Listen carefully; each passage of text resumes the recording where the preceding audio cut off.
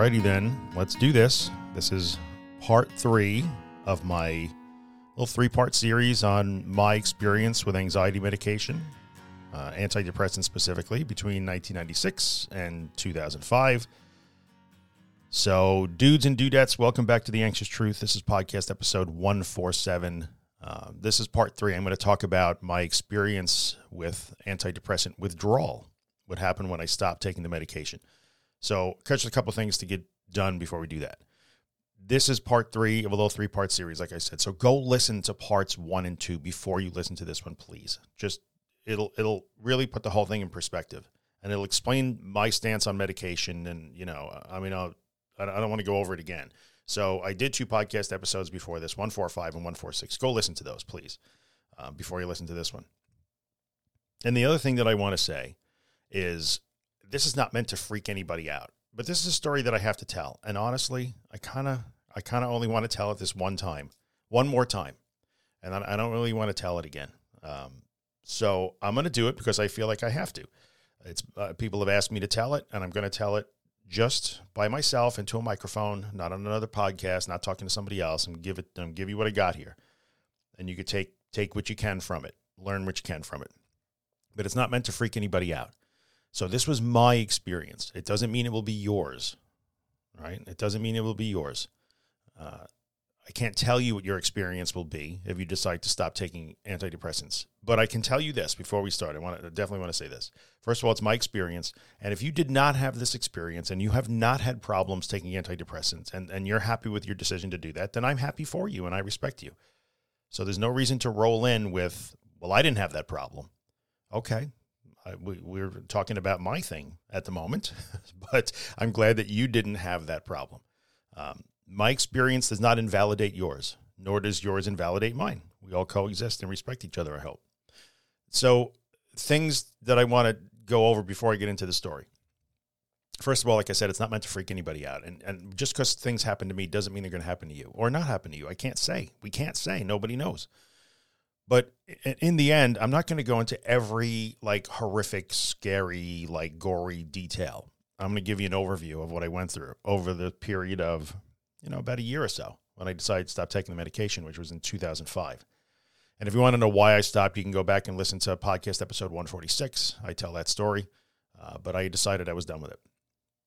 So the one thing that you have to remember is, and I will freely admit this, that the experience that I had was not a good one. I did not have a good withdrawal experience at all. In the end, I'm happy that I had it. I will say that unequivocally, I would do it again today if I had to become who I am now and learn the lessons that I had to learn. So I truly mean that. I would do that again, but it was not a good experience at all. However, I went very quickly between the time that I decided to stop the medication and the time that I took my last dose was no more than about maybe 5 weeks. 5 or 6 weeks, maybe.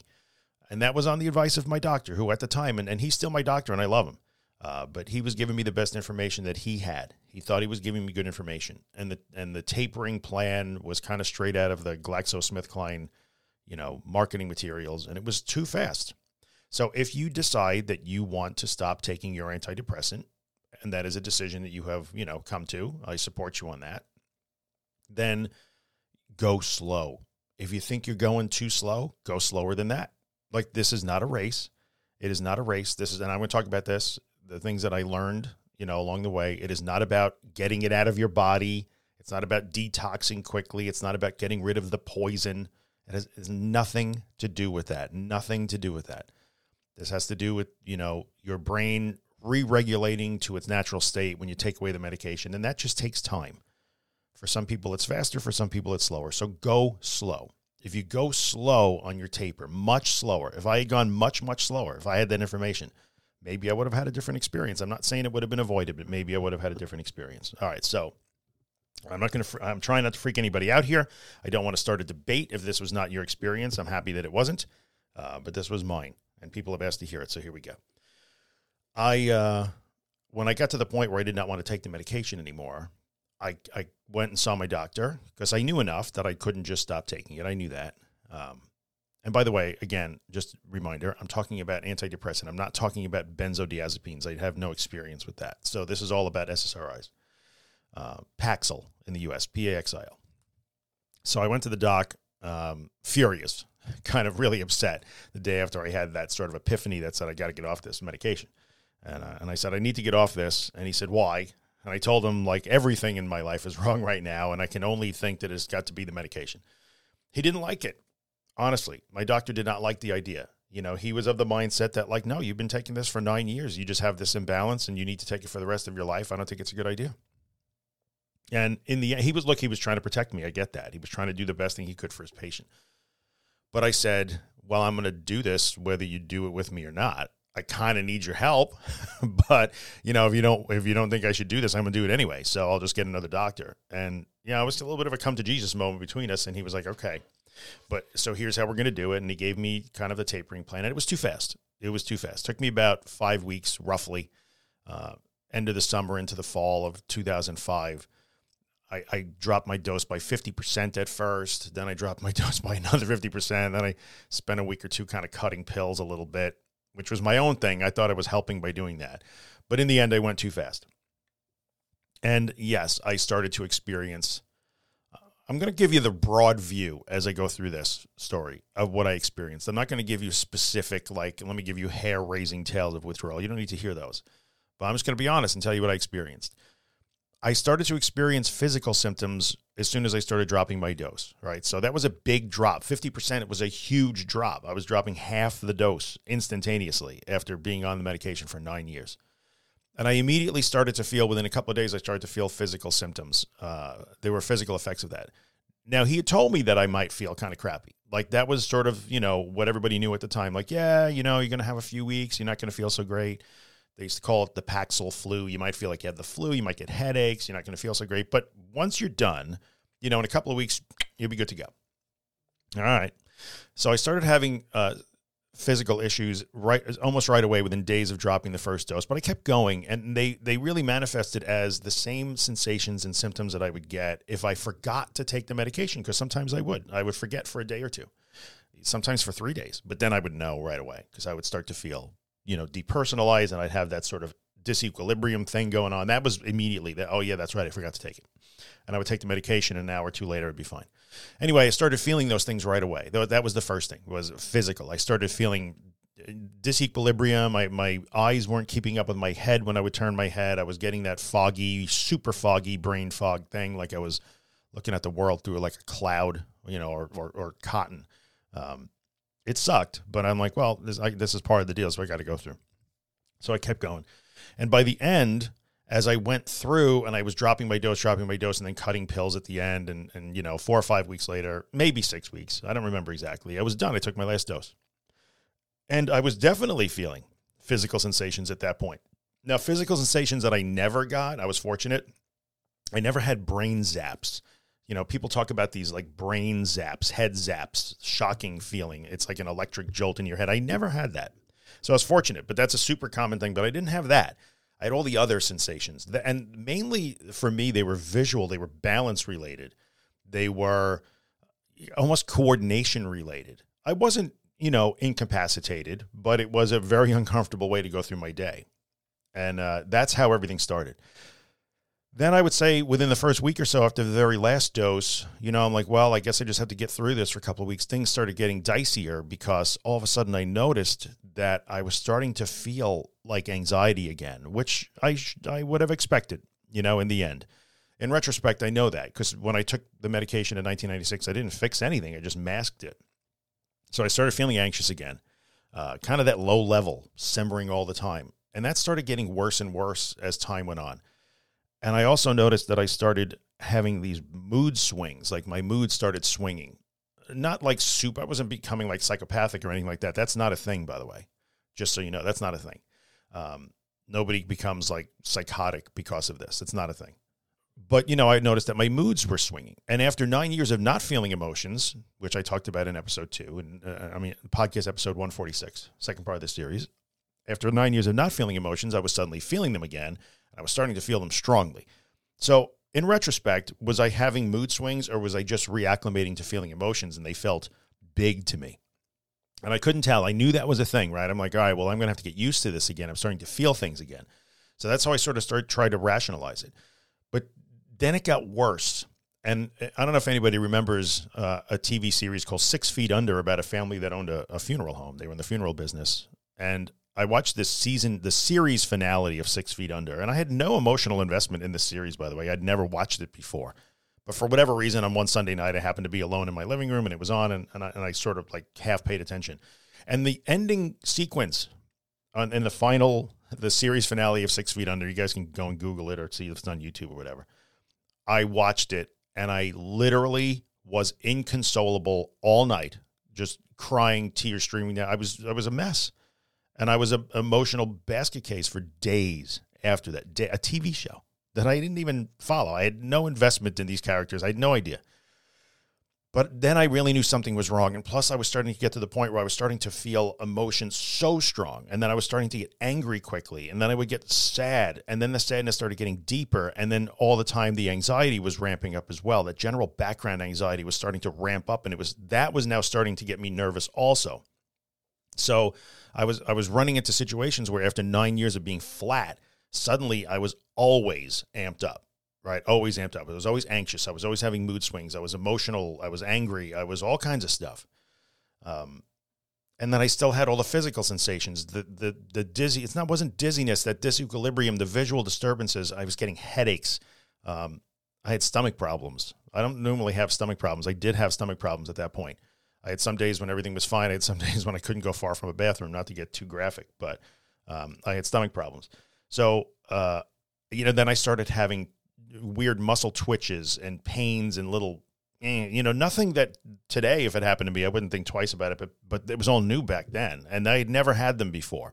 I wasn't incapacitated or anything like that, but I would have like, all of a sudden my eye would twitch for 2 days, 3 days. Then I would get a twitch in my lip. Then I would get a twitch I remember getting a twitch in the palm of my hand. Like, how does it palm of your hand twitch? It was weird.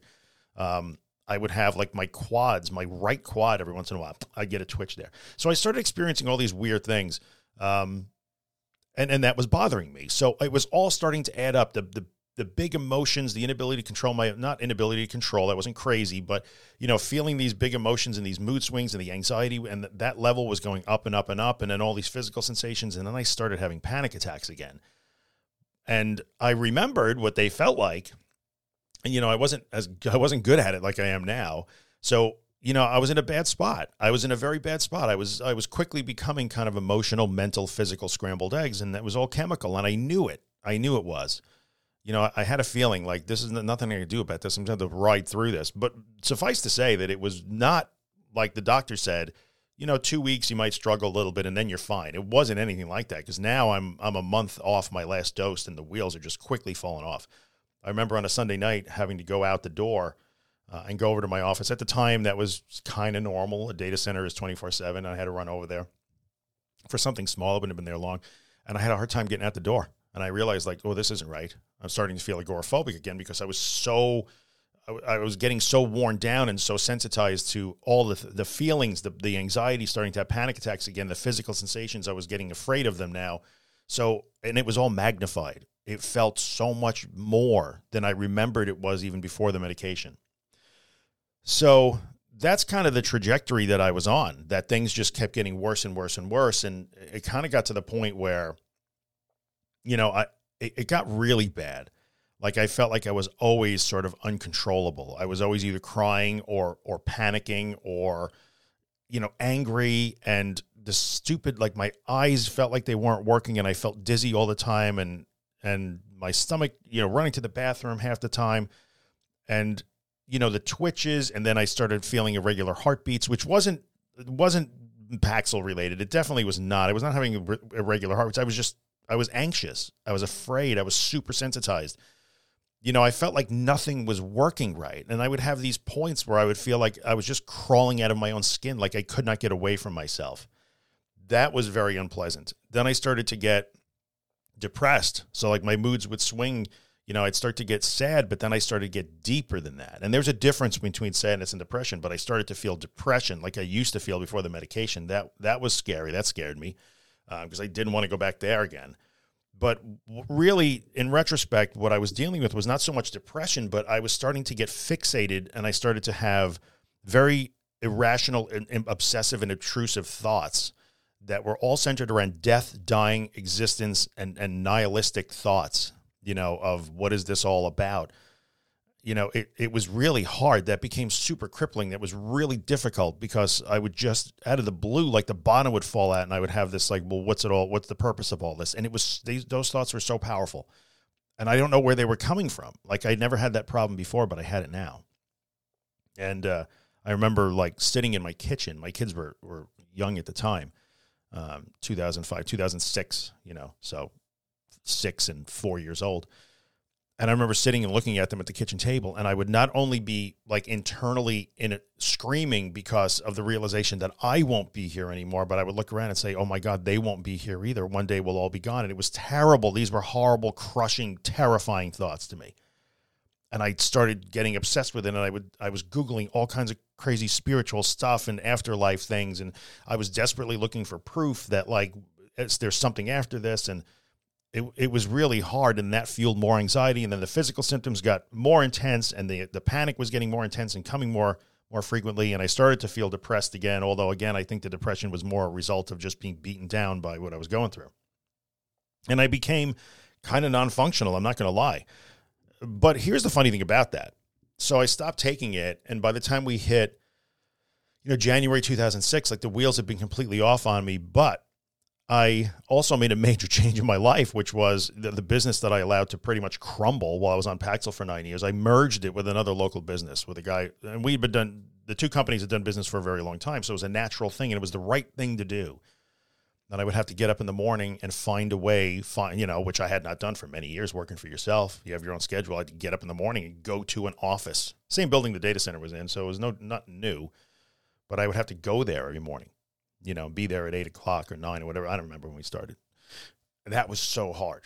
The first day was one of the hardest days. First of all, it was my worst nightmare come true. I was working for somebody else. And second of all, I didn't have a choice. I had to wake up and go. I was having major sleep problems, huge sleep problems. I don't sleep as it is. But in those days when I was going through withdrawal, I'd fall asleep at, 1 o'clock in the morning, open my eyes at 3:30. Couldn't go back to sleep. I wore a sleep mask. I listened to binaural beats. I did everything I could. And like some nights I would sleep okay, but a lot of nights just not so much. So I'd be exhausted. I'd be terrified. That first day was one of the hardest experiences I ever had. And just feeling like complete and utter scrambled eggs and useless having to go there. That was really hard. And then I started to build crazy rituals. Like I would go to the office and I would, just get there as quick as I could. And I would drive there thinking, can I feel my legs? I like all kinds of crazy thoughts, and it was almost uncontrollable. I will tell you that I've lived through all that stuff before, right? And even after that, when I had to do all the hard work of recovery, I was dealing with intrusive thoughts and all that stuff. That was part of the deal, but this was different. I can definitely tell you it was different. I'm going to say when it's physiologically driven, when it's chemically driven, there's a difference. It was intense, and it was relentless, and there was nothing I could do. There was absolutely nothing I could do. And I know I talk all the time about not trying to stop the thoughts and not trying to stop the sensations. But when you start to get good at those techniques, you do get a little bit of relief. You don't get relief because the thoughts go away or the sensations go away, but you get relief because you understand like, oh yeah, I'm working on a thing. I'm making progress. You're standing up to it to a certain extent, right? So you're taking a little bit of control, and that brings you some relief because your confidence is growing. In this situation, it was just surviving. And that was difficult for me. So I did that, and I would go to the office, and I would go through my crazy ritual. I was taking fish oil and all kinds of vitamins, and, I was only eating certain foods, and I would get there and make my green tea, my decaf. Of course, decaf. Had to be decaf green tea, antioxidant tea, so it was red, and I'd put Natural Calm, the magnesium powder in it. By the way, don't take too much of that stuff or talk about not being able to leave the bathroom, just FYI. And I did, I would do all that stuff just as in an effort to try and get through. And I would sit at my desk, and I set everything up so that like you couldn't see what I was doing from the door. Not because I was goofing off, but like I would spend half of my day, to be totally honest with you. I got my work done, but I got done what needed to get done. But I'd spend the time with my headphones on. I would obsessively listen to like satellite radio. I had a couple of like talk radio shows, stupid like shock jock stuff, Opie and Anthony, Ron and Fez, like comedy things. And like, how weird is it that, because I never get attached to artists, music or artists or anything like that. But in that case, I felt like they were getting me through. So I would sit and listen to those things with my headphones on, and I would have like a candle burning for the scent. I needed the scent of the candle to try to, get me back to reality sometimes. Not that I was detached from reality, but I felt like it was something that I could do to kind of soothe myself. And I would spend, one window doing the work that I had to do, which was technical in nature. And the other side, I'd have the Paxil Progress website open. So Paxil Progress doesn't exist anymore, but that was a website that was dedicated to antidepressant withdrawal. It was just a forum, a discussion board. And Paxil Progress was a lifesaver. It was my lifeline. And I would spend all day long. So those of you who are like in the grips of your anxiety problems right now, that are like in my Facebook group and spend all day long just in the Facebook group, just waiting for new posts and seeing what people are saying and wanting to read and participate. I understand that. I see you because I was you, except I was you on Paxil Progress. So I'd spend the whole day on that website, the whole day. I would get home and I would go back on the website, and on the weekends I was on the website. Like I just needed something. I was hanging on to anything to get through the experience. And that is part of when the positives start to come in, because on Paxil Progress, I made friends that I still have today that I love dearly. And, some of them are listening to this. So for those of you who watched me do this in real time, like I love you guys. And my friend Lori from New Jersey, who ran the site, she taught me how to help people. Like if it wasn't for that experience and getting on that website, which I was so active on, and over time, as I started to get better, and I'll tell you what happened. I'm going to take you through to the, kind of how it started to get better and what happened. When I got on that website and started to, first, everything I could get, I just needed from the website, and I got that, right? And I got that. It was very supportive people. And then a lot of good information, a lot of common sense, taught me a tremendous amount about what was real and what wasn't about withdrawal. And it gave me a place to stand on where I was able to say, okay, and you know what? I could start to think about this a little bit more rationally now. Because time was also passing. So by the time I was 4 or 5 months into this, time is taking its effect and your body does adjust over time. So it started to get better with time. And that's what I learned more than anything else from the people there. I learned that time fixes the withdrawal thing, not anything else. And trust me, I was surrounded by thousands of people who were trying every possible thing they could think of. Electrical stimulation, magnetic stimulation, magnetic bracelets, copper bracelets, crystals, herbs, supplements, tart cherry extract. I mean, the gamut was there. There was somebody on that site at that point that refused to go to her place of work because she was sure that this frequency of the fluorescent lights was like lowering the GABA levels in her body. She was convinced of that. So I understand suffering people will look for any relief. I was one of them. I understand that. But I got to see, like I was given a broad spectrum of what everybody was going through, and I got to see a very large number of people who are going through it. And I'm like, okay, the pattern here is time. Nobody's able to fix this. You just got to let time pass. And I let time pass. And I started to get relief. Like my body was starting to find its own levels again. But for a long time there, I was pretty crippled. I'm not going to lie. It was not a good place for me to be. And it was difficult for my family to watch me go through that. I became so dependent upon them. It was really rough. But maybe 6 to 8 months into it, I started to get to the point where I made the decision at one point, like, well, I am clearly in pain here, but I could see that it's getting better a little bit, over time, a little bit at a time. And I'm struggling, but I don't have to suffer.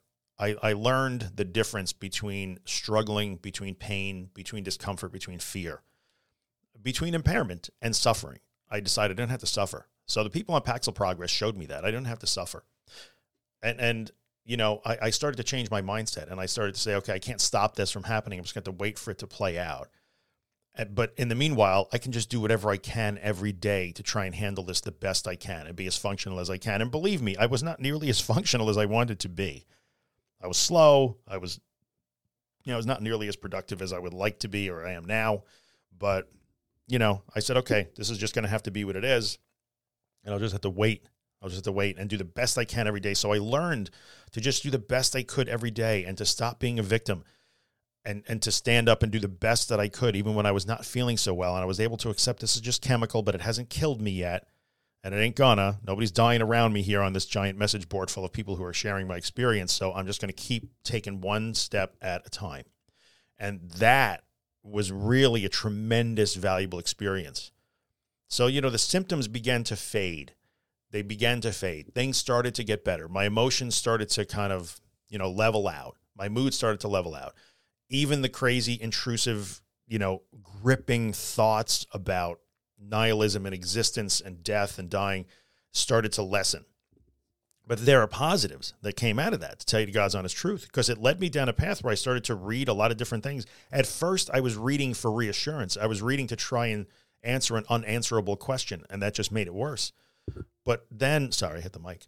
But then I started learning to learn and just expose myself to different ideas and philosophies, and that became a good thing. That stays with me till now. So I saw what it was like to help people who were struggling. I learned that from Lori, and you guys know who you are if you're listening. Like, the people who ran that site taught me how to help people. I saw the difference between pain and suffering. I saw how you can stand yourself up and you can do the best you can every day, and that's the best you could do, and that was okay.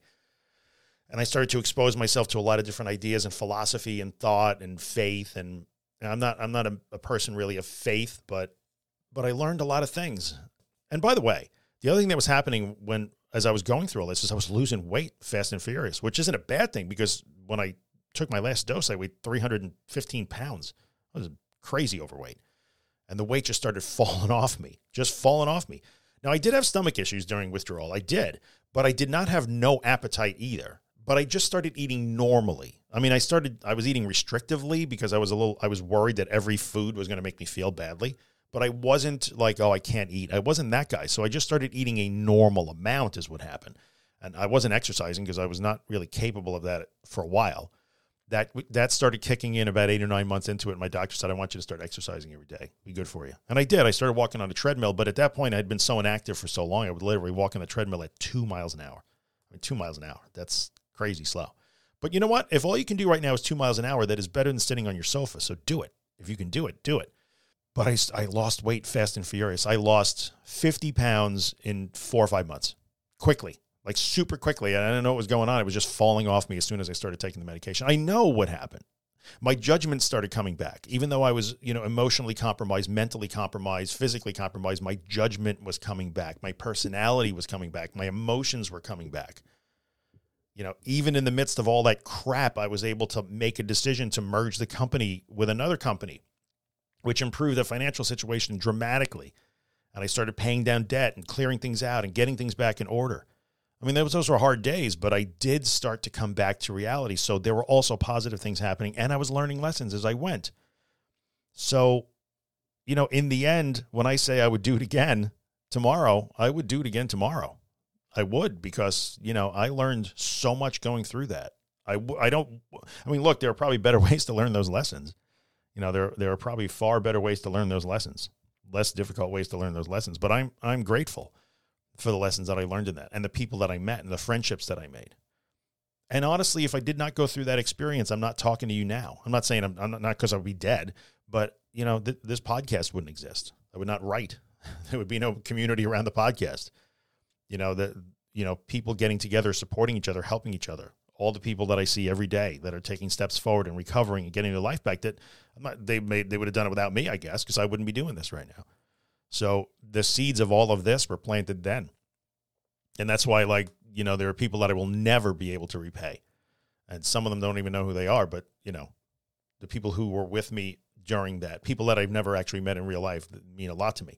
So in the end, yeah, it was a really bad experience. I had a bad experience. So what does that mean for you? Because I know, you don't, look, I appreciate that you give me your time and you listen to me every week. I really do. I appreciate that more than you know. But in the end, you're not listening because you just like the sound of my voice or for entertainment. I'm not entertaining you guys. You're listening for you, and I get that. That's why I do this. So what does my story mean for you in the end? My story doesn't necessarily mean it's going to be your story. So there are plenty of people, probably more people don't have protracted withdrawal than do. Back then, the numbers, we don't know the numbers, but best estimates were maybe 35% of the people went through something that I did, or maybe even worse. Believe me, there were people on Pax of Progress that had it worse than I did. But I began to realize after a while that there's only so many things that the human body could do. Only so many things, right? So we all shared very similar symptoms and physical sensations. It was the interpretation of it in the end. and sometimes the irrational and disordered thought that was uncontrollable because of the chemical issues, for sure. But that really, colored people's experience, and I think led them to believe that they were worse than they were. I'm not minimizing anyone's experience. I respect every one of those people that I ever came in contact with, whether I was in contact with them for a day or 5 years. But in the end, it became an exercise in choosing either, oh my God, this is horrible, this is the worst, let me examine every sensation and let me try and extrapolate and solve this problem and fix it and try and fix it and get away from it, or let me just accept what is going on right now, trust my body to heal itself, which it did. And it was not healing. I hate to say healing, adapt. I wasn't broken. I had to change. My brain had to change, and it did. Brains are amazing. Brains are stupid sometimes, but they're also amazing. And I learned the difference between like the victim mentality, which can go on too long sometimes, and a survivor mentality, a learning mentality. I saw the differences there. And the people that adopted surviving mentalities and learning mentalities and were able to accept what was going on and make the best of it no matter what it was. And we all struggled on some days. I struggled on some days. I wanted to give up. But those people wind up having a better time of it. So I'm having a hard time believing that we were just the ones that somehow had less withdrawal. We didn't. We learned to manage it a little bit better than some of the others, who I had a lot of sympathy for and would root for. And anyway, so that was the deal there. And then I lost weight. I started making good decisions. I built my life back again. I repaired a lot of things. I reached out and started like repairing broken relationships. And, it was good. In the end, a lot of good came out of it. It was just a very difficult way to do all that. There would have been a way easier way to do that, I'm sure. So yeah, physical symptoms, mental problems, the anxiety and panic came back, depression, mood swings, inability to control my emotions. There were sexual side effects and withdrawal too. I'll touch on that for just a quick second. So antidepressants, one of the common, SSRIs at least, one of the more common things is sexual side effects, like lowered sex drive and sometimes an inability or delayed orgasm. Not to get too graphic. And that was definitely a problem while I was on it. But then when you stop taking the medication, and this is reported by a ton of people, then it goes the other way. So that's all you think about on some days. And then, it's over in like a 16-year-old boy on prom night. Like, wait a minute, that was fast. And it was humorous. I was able to find the humor in it because I'm like, okay, this clearly is, obviously another effect of what's going on in my brain right now. So it was just such an interesting thing. And when I look back on it, to see the wide range of experiences that a human body can have when you do stuff like that. But, so all that stuff, those were the things that I struggled with without going too deep into it. Now, when it was all over, don't get me wrong, I didn't come out like, oh, I'm all good, I'm fixed. I still had panic disorder. I still had agoraphobic tendencies. I was still a little bit prone to depressive moods. So I had to deal with all of that.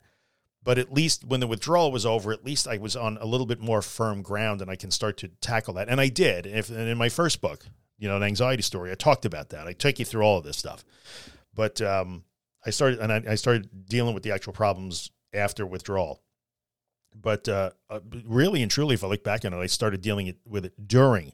So my recovery skills, a lot of them were built in the withdrawal process. So there was that positive too. So, all right, let me wrap it up. I don't want to go too much longer than this. Takeaways: go slow. So what can you get out of this? If you're going to get off your antidepressant, go slow. It is not a race, because I'm going to tell you this. I don't care what anybody tells you. Keep yourself off alternative health websites. Keep yourself off, healing websites. It's not about that. It is not about that. You'll be inundated with all kinds of information about flushing it out of your fat cells and getting it out of your body and which medication has the longest half-life. And guess what? It doesn't matter. It doesn't matter. Like, which one is the worst one, to get off of. And yeah, Paxil seemed to have, people who took Paxil seemed to have a harder time. People who took Effexor had an even harder time. So maybe there's no hard data on that, but just be super careful about falling into the trap of I want it out of my system. You don't need it out of your system. Trust me, this is not withdrawal doesn't happen because it's still in your system. It's not. Withdrawal happens, the best that we can tell right now, because your brain no longer has so it's manipulating the neurotransmitters in the synapses, right? We don't know the exact thing, but that's what it's kind of doing. We're pretty sure that's what it's doing. And when you take that away, now your neurotransmitter levels are kind of all haywire. And those receptor sites have to re-regulate to life after medication. And some people it happens really fast, and some people it happens slow. That's just the way it is. Who knows why? We don't know why yet. But it is not about detoxing. It's not about what you eat. It's not about any of those things. So go slow, slow, slow. If it takes you a year to get off your antidepressant, so be it. That's fine. It's not a race. You're not going to get any better by going faster. Go slow. Go slow. Don't get trapped in like trying to fix every problem that pops up along the way. Don't get trapped into trying to micromanage your brain chemistry or your hormones. You cannot. Nature was not smart enough to give us the ability to micromanage our chemistry. We'd all be dead. We would mess that up in a big way. So don't fall into that trap. And if you struggle, unfortunately, if that turns out to be your path, then, you'll struggle, but time, your body will know what to do. Time will fix it. Resist the urge to become the perpetual victim. And another thing that was huge in turning the corner in the way I was dealing with my withdrawal was the day that I said, I cannot live every waking moment shaking my fist at pharmaceutical companies. I was so angry. I really did. I felt like they did this to me. Like, I didn't feel like my doctors did it to me because the doctors were being told what they were being told by the pharmaceutical companies. I was angry at those people in a big way. And then one day I said, this is not helping me. Being angry, what was it going to do? So I still am not a fan, don't get me wrong, but I learned to let that go and say, well, let me control the things and let me act on the things that I can act on. And I cannot act on what GlaxoSmithKline did in 1993. I can't. That's out of my control. So resist the urge to dig deeply into that sort of victim hole and anger hole also. That's the best advice I could give you. No micromanaging your body. Understand that it may be a struggle that only time will fix. Do your best to not be a victim. Some days you're going to be a victim. That's okay. We all were. I was. But you can't be a victim every day. Learn to act as if, even when you think you cannot go on, you can go on. These are the things that I learned in that experience. So hopefully this helps you in some way. I didn't want to get too detailed. I could talk about this for hours and hours. But honestly, guys, now that I've spoken this into a microphone all by myself early on a Sunday morning here, I kind of don't want to tell the story again. I kind of reached that conclusion. I knew I was going to record this weekend, and I said, last night it kind of hit me. And I said, I'm going to tell this story now into a mic, and then I don't want to tell it again. It's a very formative period in my life, and it's an important time in my life, but I think I'm kind of done telling the story now. So if anybody ever wants to know, they can come and listen to these 3 podcast episodes and hopefully get what they need. Here you go. Go listen to those. I don't want to talk about it anymore. I wrote about it. Now I talked about it. I think I'm done. And I hope that my experience can guide you, help you, inspire you, educate you, something. I don't know. But again, it was my experience. It may not be yours. I don't know that. And that is it. As always, I guess if you have questions, if you're not in the Facebook group, it's the best way to interact with me. It's where I can be most active. I'm more active on Instagram, but Instagram doesn't give you that discussion thing. So the Facebook group is good too. So if you go to theanxioustruth.com/links, you'll find a link to the Facebook group. If you're not in it, go and ask to get in. We'll get you in. It's a big group. It's super busy, but that's where you'll be most likely to be able to directly interact with me there at this point, to be honest with you. I'll post the podcast episode as an Instagram post, a little preview. You can comment there. I can try and answer your comments. That's fine. If you have questions, hopefully I can help you the best I can. But that's it. That's what I have on my use of antidepressant between 1996 and 2005. I appreciate you guys kind of hanging in there with me while I tell this story. Next week, we'll go back to regular recovery topics. I think next week we're going to talk about GAD, generalized anxiety disorder, and its drivers. It's going to be a good one. So, yeah, that's it. I'll leave you, as always, with Afterglow by my friend Ben Drake, who has a brand spanking new website, by the way. You can now get him at bendrakemusic.com. No more Facebook. He's on Facebook, but go to the new website. It's really cool. Because also, my friend Billy, you guys know Billy from Anxiety United in the UK, he did the website. So it's kind of like a friends helping friends. I dig it. And of course, if you have my book, by the way, The Anxious Truth, and you're using it and you dig it, maybe go write me a review on Amazon. That would be super cool. And if you're listening to the podcast anywhere that you can rate or review it, take a minute and leave us a 4 or 5-star review wherever you can. And if you have an extra minute or two, write a little review of the podcast, because that's what helps other people find it on the podcast platforms. And this is why I do this. So I'm sitting here at 6 o'clock in the morning telling you my tale of woe. Anywho, thank you guys. I appreciate your time as always. You can listen to Ben for a minute here. And I'm going to remind you, like I have been doing for the last month or two, that you can keep moving forward no matter how bad it is. Keep taking steps no matter how bad it is and whenever you think you can't, because this is the way. You know you'll never get another chance, so go and live your life. Yeah, yeah, yeah. Push through the pressure like an atom bomb. You keep on dancing like it's your last song. Makes no difference if you're right or wrong. Now you're on your way.